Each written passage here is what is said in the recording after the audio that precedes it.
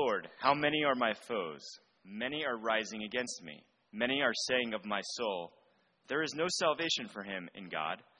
Selah. But you, O Lord, are a shield about me, my glory and the lifter of my head. I cried aloud to the Lord, and he answered me from his holy hill. I lay down and slept. I woke again, for the Lord sustained me. I will not be afraid of many thousands of people who have set themselves against me all around. Arise, O Lord, save me, O God, for you strike all my enemies on the cheek. You break the teeth of the wicked. Salvation belongs to the Lord. Your blessing be on your people.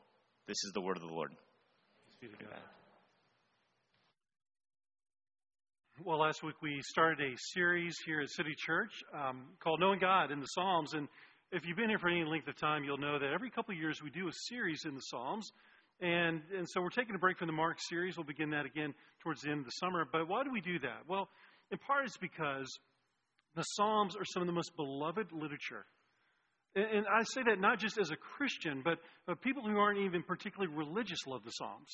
I think it's because in our modern world where we've created modern psychology, this is the original psychology, the Psalms.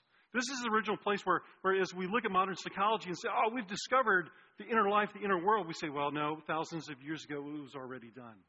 These are men and leaders in Israel who, as they thought about the world outside, they looked inside to say, God, where are you? And they wrestling with their emotions. There's a great book, by the way, by Tremper Longman and Dan Allender called Cry of the Soul. And it's sort of a navigation through the Psalms regarding emotions, different emotions. And I want to read you just a little section of what they said here. This is regarding the Psalms. They call it poetry, appropriately so. They say this: poetry reaches to the realm beyond the world of sight and sound to reveal what our senses long to see and hear. It is a language not so much of the sublime, but of the truly real, a reality that cannot be grasped through scientific or theoretical precision. Theological propositions are necessary for understanding truth, but truth is ultimately relational, and relationship is the domain of poetry. Hence why this series is called Knowing God. And I think this sermon in particular, this psalm in particular, is really appropriate here because I think we typically see in the modern world two extremes that lead us away from God's heart. Number one, surprisingly, you might be surprised to hear this, it's religion. And when it comes to the emotions, sometimes in religious circles, particularly conservative evangelical circles like ours, there can be a minimization of some of the tougher emotions. You know what I'm talking about? You know, where don't be angry, right? Don't let them see your fear. Wear a smile on your face. Sometimes even modern Christian music can make that mistake where there's not value given to some of the quote-unquote more darker emotions, anger and fear and things like that. But you can make the other mistake as well in a more secular world where you know, there's no containment whatsoever on emotions. I remember right after we started the church, the very first person to ever come to faith in our church was this man who then just a few months later got married. And 6 months or so after this took place, the wife reached out to me and she said, hey, can we meet for marriage counseling? I said, of course. I said, what's up? And they said, well, it's the counselor that we were seeing was a secular counselor. And I said, what happened? I said, well, we were meeting with this counselor. And my husband was really upset about something. And the counselor just said, just let her have it. Just let her have it. Vent. Whatever it was. And so he did. But the problem was, especially on the other side, of dropping the F-bomb and just saying all these different things about her. Vicious things, she said. There was no containment. Because in a secular worldview, you just vent. That's it. You see, and she said afterwards, I was so humiliated by what happened. It made sense to me. See, the Psalms have the answer for us.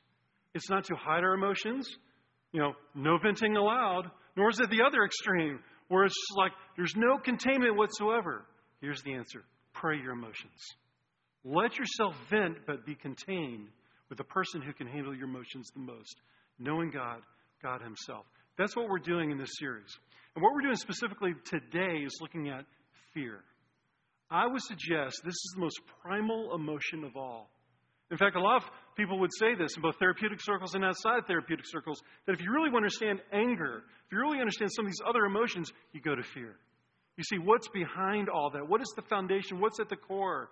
And what we see in the psalm here with David is someone who wrestles with fear and comes out on the other side saying, I know who my God is. So what I want to do this morning is I really want to look at a number of things here. First, contra religion.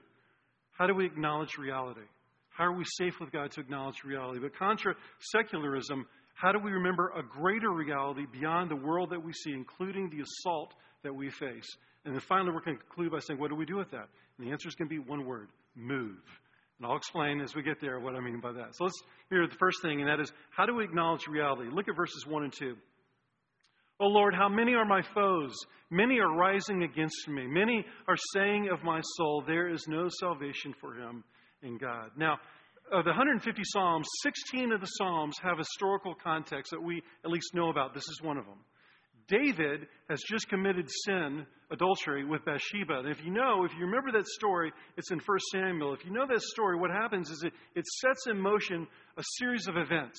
And so the first one is that he, in order to cover up his sin, he ends up murdering the wife of Bathsheba, a man named Uriah.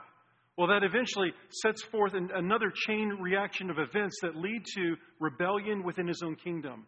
And if you know the story, it's Absalom, one of his sons, in rebellion, puts David on the run. David is the king of Israel, is now on the run. And we hear it 3 times here in these first 2 verses, 3 times the word many. It's been said that if someone says to you, they're all out to get me, it's paranoia, unless it's true. And this is a case where it seems to be true. Many are out to get me, he says. And we know this from the historical context, that David had very few friends with him. David felt very vulnerable. David probably felt, as the king of Israel, think about that, as the king of Israel, he felt very alone because there's an assault, and this assault is not metaphorically after his life. This is truly after his life. Absalom wants to reign, and he will kill his father, and nothing will stop him. Now, here's what I want to do now.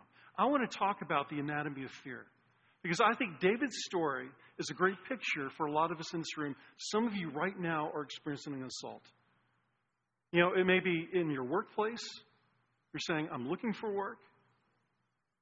I don't know if I'm going to get back to my work. It's in your marriage. It's something. Some of you are experiencing that right now. And I guarantee you did in the past at some point, and you will in the future. And so how do we deal with fear? And by the way, there's a type of fear, it's called healthy fear, that I'm not talking about now. The healthy fear is a sort of reverent fear. It's like when that child is told, don't touch the stove, and they touch it anyway. And the next time they go in the kitchen, guess what? They have a reverent fear for the stove when it's on, in particular. That's a different kind of fear. But I'm talking about the fear that paralyzes our soul. The kind of fear that brings us to a place where we don't feel like we can sometimes even function in the world. So what do we mean by that exactly? Well, let me say a couple things about that. Number one, I think that a lot of times the word anxiety, the word that we often will use, is really the same thing as fear. In fact, in some ways, I'm going to say that they're the same. What is the difference between fear and anxiety? It's maybe this. Fear is when you're facing an event. It's right there in your face, and you lack courage, maybe, or something like that. Anxiety is that feeling that you have that maybe isn't about the event per se, but it's that existential feeling of dread. You know what I'm talking about? Well, there's a poem that was written in 1946 by W.H. Auden, an English poet. It was called The Age of Anxiety. And it was the world after coming out of World War II was an age of anxiety, he said. But I want to suggest to you that's our world today, especially post-pandemic. We live in a world where, the stats prove it out. Especially for our young people. As parents, you know this. The statistics are that anxiety is through the roof for our young people. Depression, things related to that, But I think as adults, we can say, no, that's my story as well. And there's a thing related to that I want to speak to. And I've mentioned this before, but if you're brand new, you wouldn't have heard this before, so it bears repeating now. We live especially, I think, in a state of what's sometimes referred to as hyper-arousal. And I was literally not even looking for articles on this, but literally yesterday, I stumbled upon an article online about this very thing. And it said that post-pandemic, we're living in a day and an age where we constantly live in a state of anxiety, a state where we're, as it says, quote, on the edge all the time. And I didn't realize just how much I live in that world until I went on sabbatical last summer. So again, a year later, I'm so grateful that you guys gave me the opportunity to take a few months off and to rest. And it was about a week into my sabbatical, so about 13 months ago. I was doing a silent retreat here in Atlanta, and it was a week long. And so I thought kind of going into the sabbatical, I was pretty much at a place of rest. And then I woke up on the first day of my retreat, and I felt like a completely different person. I mean, I wish, I'm trying to do the best that I can to describe in words how I felt. But I realized that up until that day, I had been in this state of anxiety, and I didn't know it. That's how hyperarousal works. A lot of times you don't even know that you're in a state where you're on edge, where you're kind of waiting for the next shoe to drop. You know what I'm talking about? Like you may be on vacation, things may be going well for your kids, but you just had this sense of dread almost. You had the sense like something's going to go. Maybe it's the headlines in the news. Maybe it's something that's in your life, but there's something that you're feeling. And it wasn't until I went on sabbatical that I realized that I've been living in this state. And so fear and anxiety may not even be something that you can see, is my point. It's just the state of the soul sometimes, being human, living in a modern world like ours. And I think very importantly here, it matters what you believe about God. Let me give you two examples of that, or two instances of that. I don't want to presume, by the way, just because you're here at City Church today, that you believe what the psalmist believes, that you believe that there is a God, or that there is a God that cares for you. And so let me speak to you for a second if that describes you. When you come to a place of fear where you're feeling like you're being assaulted, let me ask you to think about something. If there is no God, if this world is all there is, what does that mean about the state of your existence? It means that the assault, the thing that threatens your very existence, will snuff you out. It may not be physical, like literally to snuff out your life. It could be your reputation. It could be your sense of self, whatever it is, but that can be snuffed out just like that. And with that, you're gone. And so what does that mean for you? It means that you must fight with all that's within you to defeat the assault against you, because if it defeats you, you're nothing. That's the world that for a lot of people in the modern world live in. There's a sense like this fear, I must defeat it because I am snuffed out without a defense. But I think for a lot of us in here, you would say, well, that's not me. I believe in God. I even believe that God is animate and alive, and you can build an intimate relationship, that sort of thing. But I want to say this to you and to me as well. It's in verse 2. Going back there, it says this, many are saying of my soul, there's no salvation for him in God. See, David loved God. But what his enemies were saying was like, God's done with you. There is no God, really, in reality. Like, forget about this apparition that you're thinking of. There is no God. Clearly, if there is, God has left you behind. And I think for a lot of us in here, when we face something that feels like it's going to end us, our career, our marriage, our relationships, whatever it might be, what do you feel in those moments? Sometimes we feel as if God has abandoned us. Let's be honest. Because the psalmist, and not just here, by the way, David, plenty of other places, because he wrote like a third of the Psalms. Plenty of the Psalms, it shows David sometimes felt that way. He felt sometimes like, God, where are you? He very honestly vented, God, it feels like you don't care right now. And I think that one of the temptations within that is to feel like, as if I said, God does not care. Listen to what James May, he's a commentator on this particular psalm. He said this, no salvation for him in God is a mortally dangerous weapon against the soul. It has an ally in every crevice of doubt, anxiety, and guilt in the heart.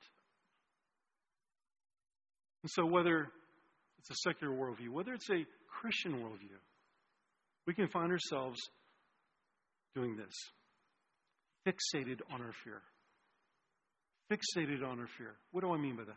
There's a great place in the book of Numbers, chapter 13, where it says that the God's people are waiting to go in the promised land. And remember, the promised land, what was it? Land of milk and honey, remember? And so they're waiting, and remember, because of their sin, they got delayed by about 40 years. And so they're finally they're on the edge. They can look and they can see on the other side of the Jordan River, the promised land, Canaan, is waiting for them. So there they are.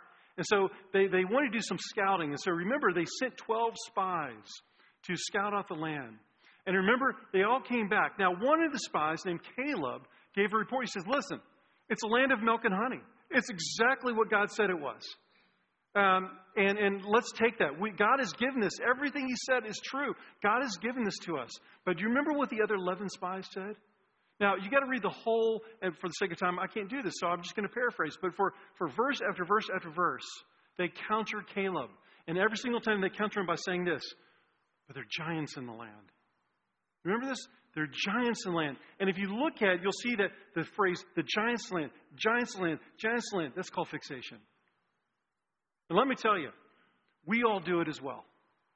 I do it. Let me tell you, when there have been times where I know that there's something that I've got to deal with. It's a work situation, it's a family situation, and it's a Sunday and Monday's coming for me, right? And so, I know, and you know exactly what I'm talking about. And maybe you have the same experience that I do the night before. I'm laying in bed, and all I can think about is the conflict. You know what I'm talking about? Tell me I'm not alone. Let me hear an amen on that one. Yeah, okay. So I'm laying in bed and I'm waiting, and I'm perseverating. It's a word that I discovered from my wife. Love that word, perseverate. It's just ruminate and fixate on something right there. And so I perseverate. I can lay there, and some of you will say, "Man, I've done that all night long," right? But it robs you of your life. It robs you. And let me tell you, I know exactly what you feel like. I've been there as well. Okay. And so what happens is the more that you think about the fear, the more, the bigger it gets, in other words. It becomes overwhelming. And you know what happens 9 out of 10 times when I get to the issue the next day? 9 out of 10 times, it's not nearly as big as I thought it was going to be. I see a ton of you nodding your head when I said that. You know exactly, what is that? That's fixation. And the more you focus on it here, the bigger that it gets. That's the anatomy of fear, brothers and sisters. That's what happens to us, And so we become paralyzed. And no wonder we ask the question, can I trust God? Because we can't see God because we're so fixated upon the fear. All right, Scott, what does this have to do with acknowledging reality? It's this. Contra religion. Vent to the Lord. Acknowledge the fact that you're scared. One of the things that some of you know, I'm a bit of a cinemaphile, and especially with historical genre. And one of the things I've noticed in the last 30 to 40 years, which is a breath of fresh air, in a lot of war movies. Like prior to, I'd say, the John Wayne era, or into the John Wayne era, it was sort of like you got to be big and strong and never let them see you sweat. But what you've seen in cinema in the last 30 to 40 years, both in television and film, is a switch. And what often you'll see is a situation, it's the night of the battle, or it's the night before the battle. And you'll see that private come to the major or to the sergeant and say, "Sarge, I'm scared to death. We're going in tomorrow. I'm scared to death." And what you'll see is the sergeant will say, "Me too.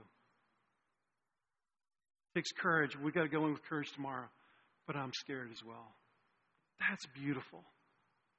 You see, that's the place where God wants to work. It's not in saying, "I've got this. I can handle this." It's saying, "God, I don't have this." That's what David does. David says, "I don't have any strength here." Listen, God works in your weakness. He delights and He loves to work in the place of your weakness where you cry out to Him. And you say, "I am scared to death." Let me tell you what not to do. Don't become an optimist. The answer to fear is not to become an optimist. What is optimism? Optimism is a false imprint on reality. All right, Scott, what does that mean? I was reading a Harvard Business Review article yesterday. I don't normally do that, but I was just intrigued with what were people saying about optimism. And the article is about the failure of optimism for entrepreneurs. And what it noted there was that when entrepreneurs have failure, and that's what entrepreneurship is about, is experiencing a lot of failure to start something. And when they said entrepreneurs typically don't do well in their next entrepreneurship if they don't recognize the causes of failure. The Harvard Business Review article said that most people say, "Wasn't my fault. It was just bad luck." And I've got what it takes, and it's going to be better next time. It says that robs you of living in reality, is what the Harvard Business Review Journal said. And I think that's so good for us as Christians to hear. We must live in reality. Optimism is not the answer, nor is pessimism. There's no hope in the world. The answer is realism, Christian realism, and that's what David's doing here. He's saying, "I am surrounded. It's not good right now, This is what I'm up against. That leads to the second thing. That is to remember we are part of a greater reality contra secularism. Look at verses 3 and 4. But you, O Lord, are shield about me, my glory and the lifter of my head. I cried aloud to the Lord, and he answered me from his holy hill. So David has moved from one fixation, as it were, or one temptation to be fixated upon the fear, to a new fixation. His eyes are now on the Lord. And he quite literally almost becomes fixed upon seeing what God has done for him. Now, the first thing I want to point out here is this. And it says, you are a shield around me. Now, I'll be honest with you. When I first read this, I was thinking about kind of like a jousting night. It's kind of the shield that you put your arm through right there. If you've ever been to the Renaissance Festival, you probably know what I'm talking about. But you can probably picture that little hand shield that you're wearing, right? Well, that's not what the shield is. Remember, it says here, you are a shield around me, about me. Okay? This is a different kind of shield. This is more like if you've ever watched a series on the Vikings, television or a movie, it's called the shield wall, right? And so the shield wall is much more powerful. Why? Because it's not one shield, it's all these shields. And sometimes you'll see this where it becomes not just a wall, but it becomes a circle. And it was a movement that you could do in a battle where you were surrounded. And so you could go in surrounded by these shields. And it gave you protection as you went in. But let me tell you, here's the truth of that. And I think this is why David says, you are a shield around me. David doesn't say here, oh, God, you're going to take me out of this mess. Oh, nothing to fear here. No danger. No. If you are in a shield wall, if you're a shield around me, that means that you're in the midst of a battle. It means that you're in the midst of a war with things that want to take your life, with an enemy that wants to grind you into the ground.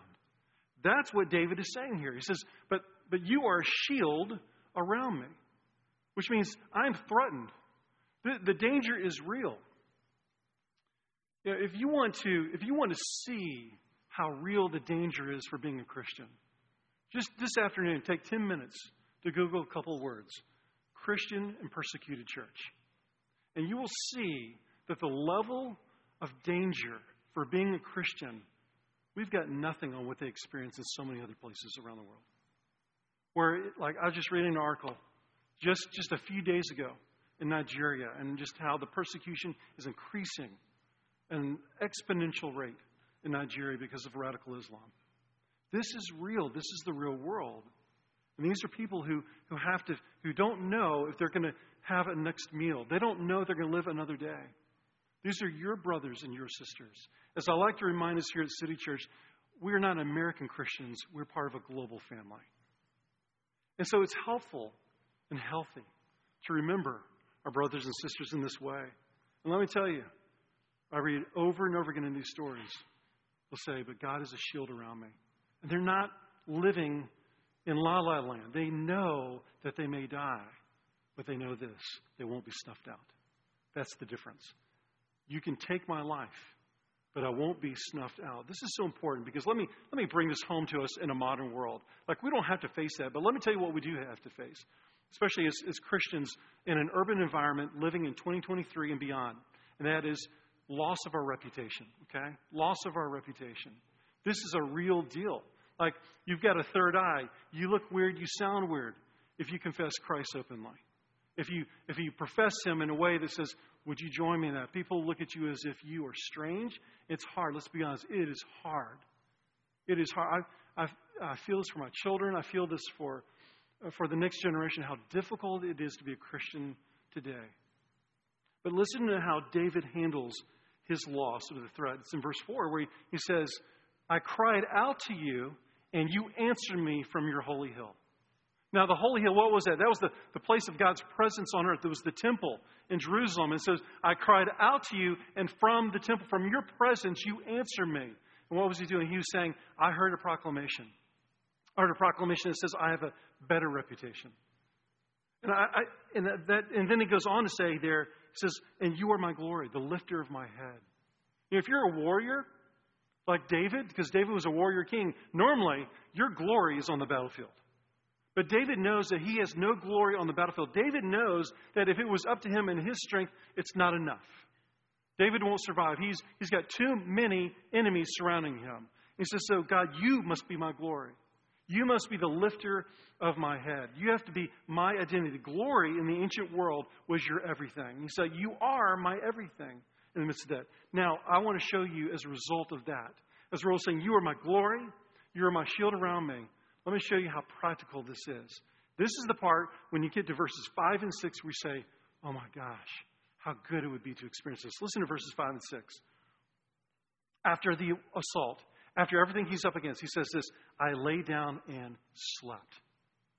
I lay down and slept. Think about what I was saying earlier about what do we experience when we know conflict's coming? We've got to go home to our parents, right? Go home to see them, and that's a fraught world for us, for many of us. We've got to deal with something in our family, in our marriage. And again, we fixate, we perseverate, those sorts of things. And what does David do? David said, I slept like a baby. How many of you, in hearing that, would say, oh my gosh, I want that sort of life? Remember, David literally is facing physical death. David is the king of Israel, and he's lost his kingship. He's lost his job, as it were. David is in a really bad place, and that's putting it nicely. And David slept like a baby. Why? That's the question, isn't it? How is it possible to sleep like a baby in light of what he's experienced? Well, it's in this.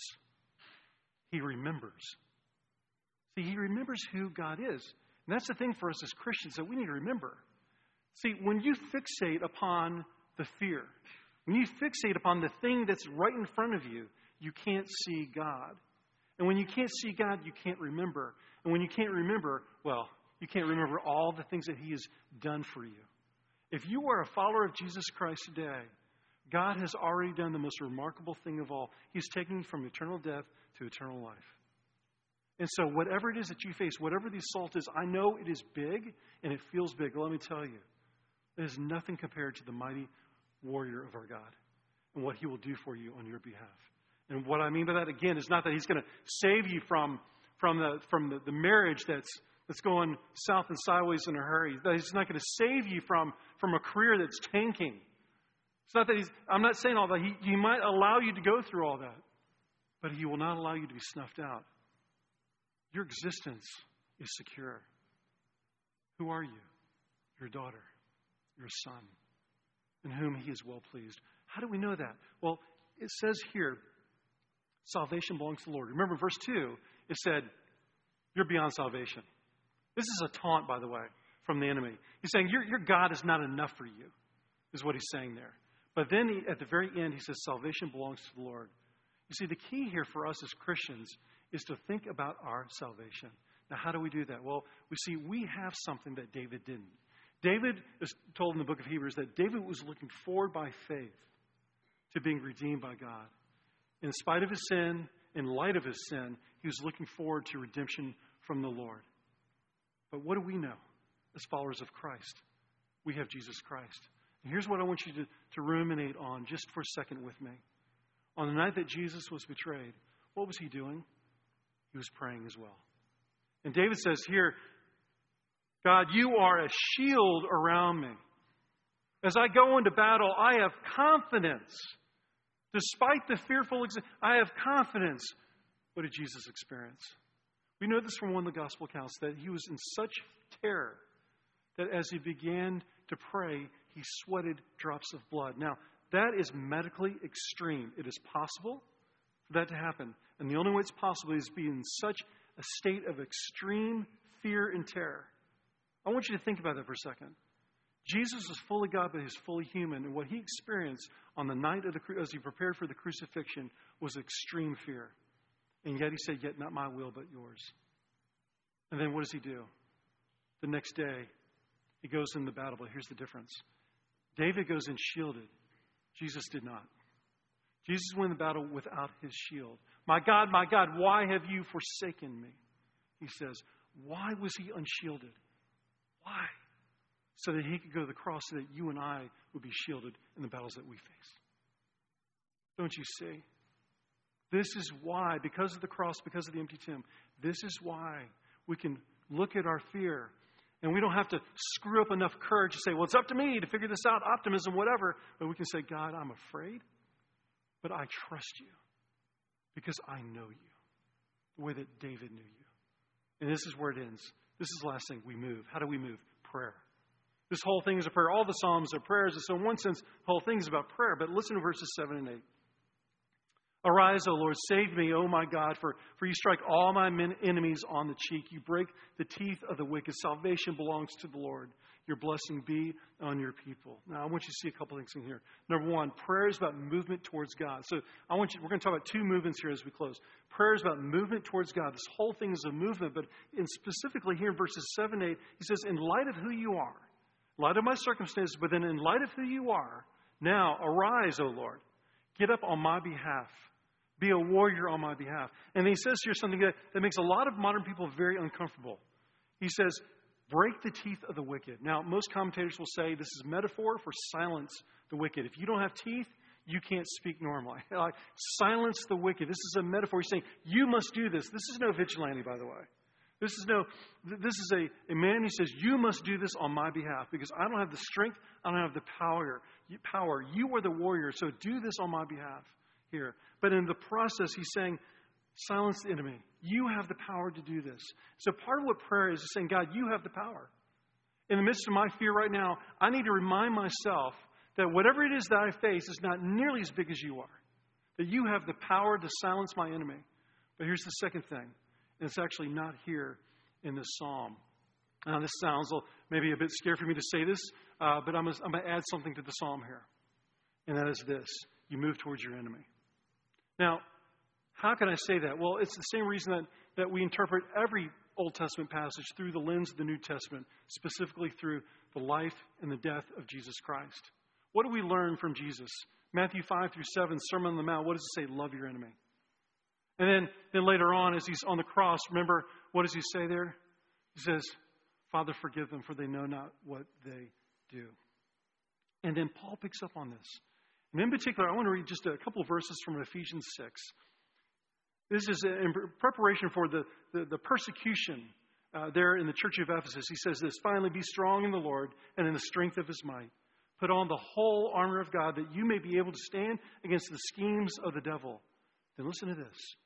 For we do not wrestle against flesh and blood, but against the rulers, against the authorities, against the cosmic powers, and the spiritual forces of evil. What is he saying there? Paul was someone who was assaulted all day long. And Paul knows this, that the true enemy is the evil one that stands behind flesh and blood. And I think that when you recognize that, when you live in a world where you say, this world is not all there is, because if this world is all there is, there are no spiritual powers. And your enemy is your flesh and blood. The reason why it's so hard to forgive, why it's so hard to build trust and those sorts of things. But what I think we can say here is that when we are assaulted by the enemy, we get picture, we get placement. We understand, man, this is what is going on. There's spiritual powers behind all this. And so it allows us to say, as Jesus did, Father, forgive them, for they know not what they did. And I can only tell you this in closing. When I've been assaulted by people over the years, and I've been really angry. Some of you know that. I've experienced a lot of anger, and I'm not going to pretend I'm a saint and tell you that I've been able to do this right away. Sometimes it's taken weeks, sometimes months. In one case, it took years. But I found that eventually I was able to remember what was true about me with Jesus, that I was once his enemy. And then I was able to begin to pray for my enemy despite the assault. And despite the fact that they never owned it, those sorts of things. And what I found was it softened my heart. That's all I can tell you. It softened my heart. And I didn't feel the anger pervading through me anymore. It didn't mean that I rebuilt the relationship. Sometimes it's not possible this side of heaven. And sometimes you shouldn't rebuild a relationship, often with someone, especially in a position of abuse and power. But what I am going to tell you here is that you can pray this way and pray through your fear and find yourself able to move towards your enemy. Because it's the gospel that drives us more than anything else. And so I think that if David were here one day, we'll be able to ask him about this. I think he would say, yes, that's where this concludes. And so my prayer for you today, if you're currently facing an assault, you're facing demanding struggle of fear in your life, that you would know that God is for you, He's not against you. That He'll be shield around you as you go into battle, and have the confidence to know that you will not be snuffed out. Let's pray. Father, thank you for this reminder. The best of psychology today has nothing on what you've already said.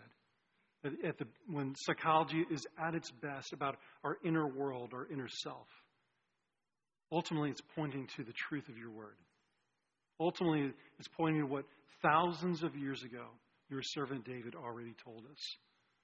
That fear is real. We must acknowledge it. But it is not the everything. And yet you are greater than the things arrayed against us. Father, thank you for your promise that our lives will not be snuffed out, regardless of how real the assault is, how real the fear is. So, Father, deliver us from the hand of our enemies. Remind us that you win. That is the resurrection. And we pray this in your name, Jesus Christ. Amen. Amen. And now we continue in worship. We're going to do through confession and just